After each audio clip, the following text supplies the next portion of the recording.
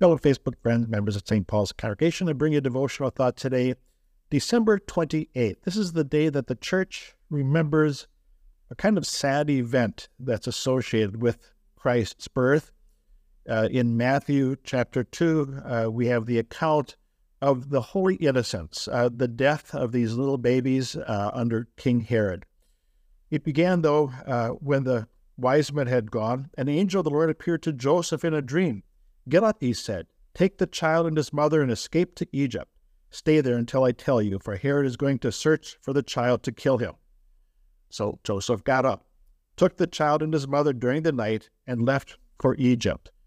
And that's the Watanabe print that we have here, where he stayed until the death of Herod. And so was fulfilled what the Lord had said through the prophet, "Out of Egypt I called my son." When Herod realized that he had been outwitted by the Magi, he was furious, and he gave orders to kill all the boys in Bethlehem and in the vicinity who were 2 years old and under, in accordance with the time that he had learned from the Magi. Then what was said through the prophet Jeremiah was fulfilled. A voice is heard in Ramah, weeping in great mourning, Rachel weeping for her children and refusing to be comforted because they are no more. On this day we remember those little boys that were killed by Herod. We also think about other situations. We think about abortions that are going on in our society.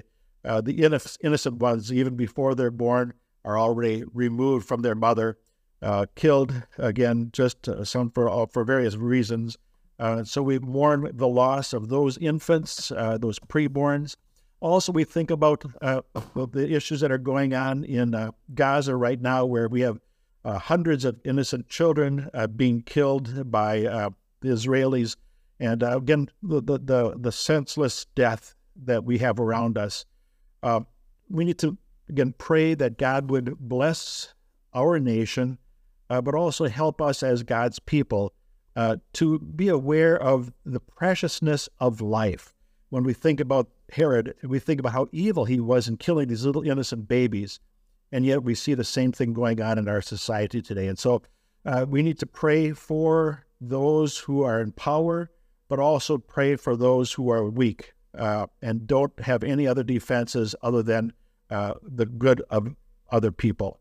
And so, again, we pray that. Here's the prayer, though, that the church has prepared for the Feast of the Holy Innocents. Please join me in praying this. Almighty God, the martyred innocents of Bethlehem showed forth your praise not by speaking, but by dying. Put to death in us all that is in conflict with your will, that our lives may bear witness in the faith we profess with our lips. Through Jesus Christ our Lord, who lives and reigns with you in the Holy Spirit, one God, now and forever. Amen. God's blessings to you, and may you have a good new year. Again, I will talk with you next year. God's blessings.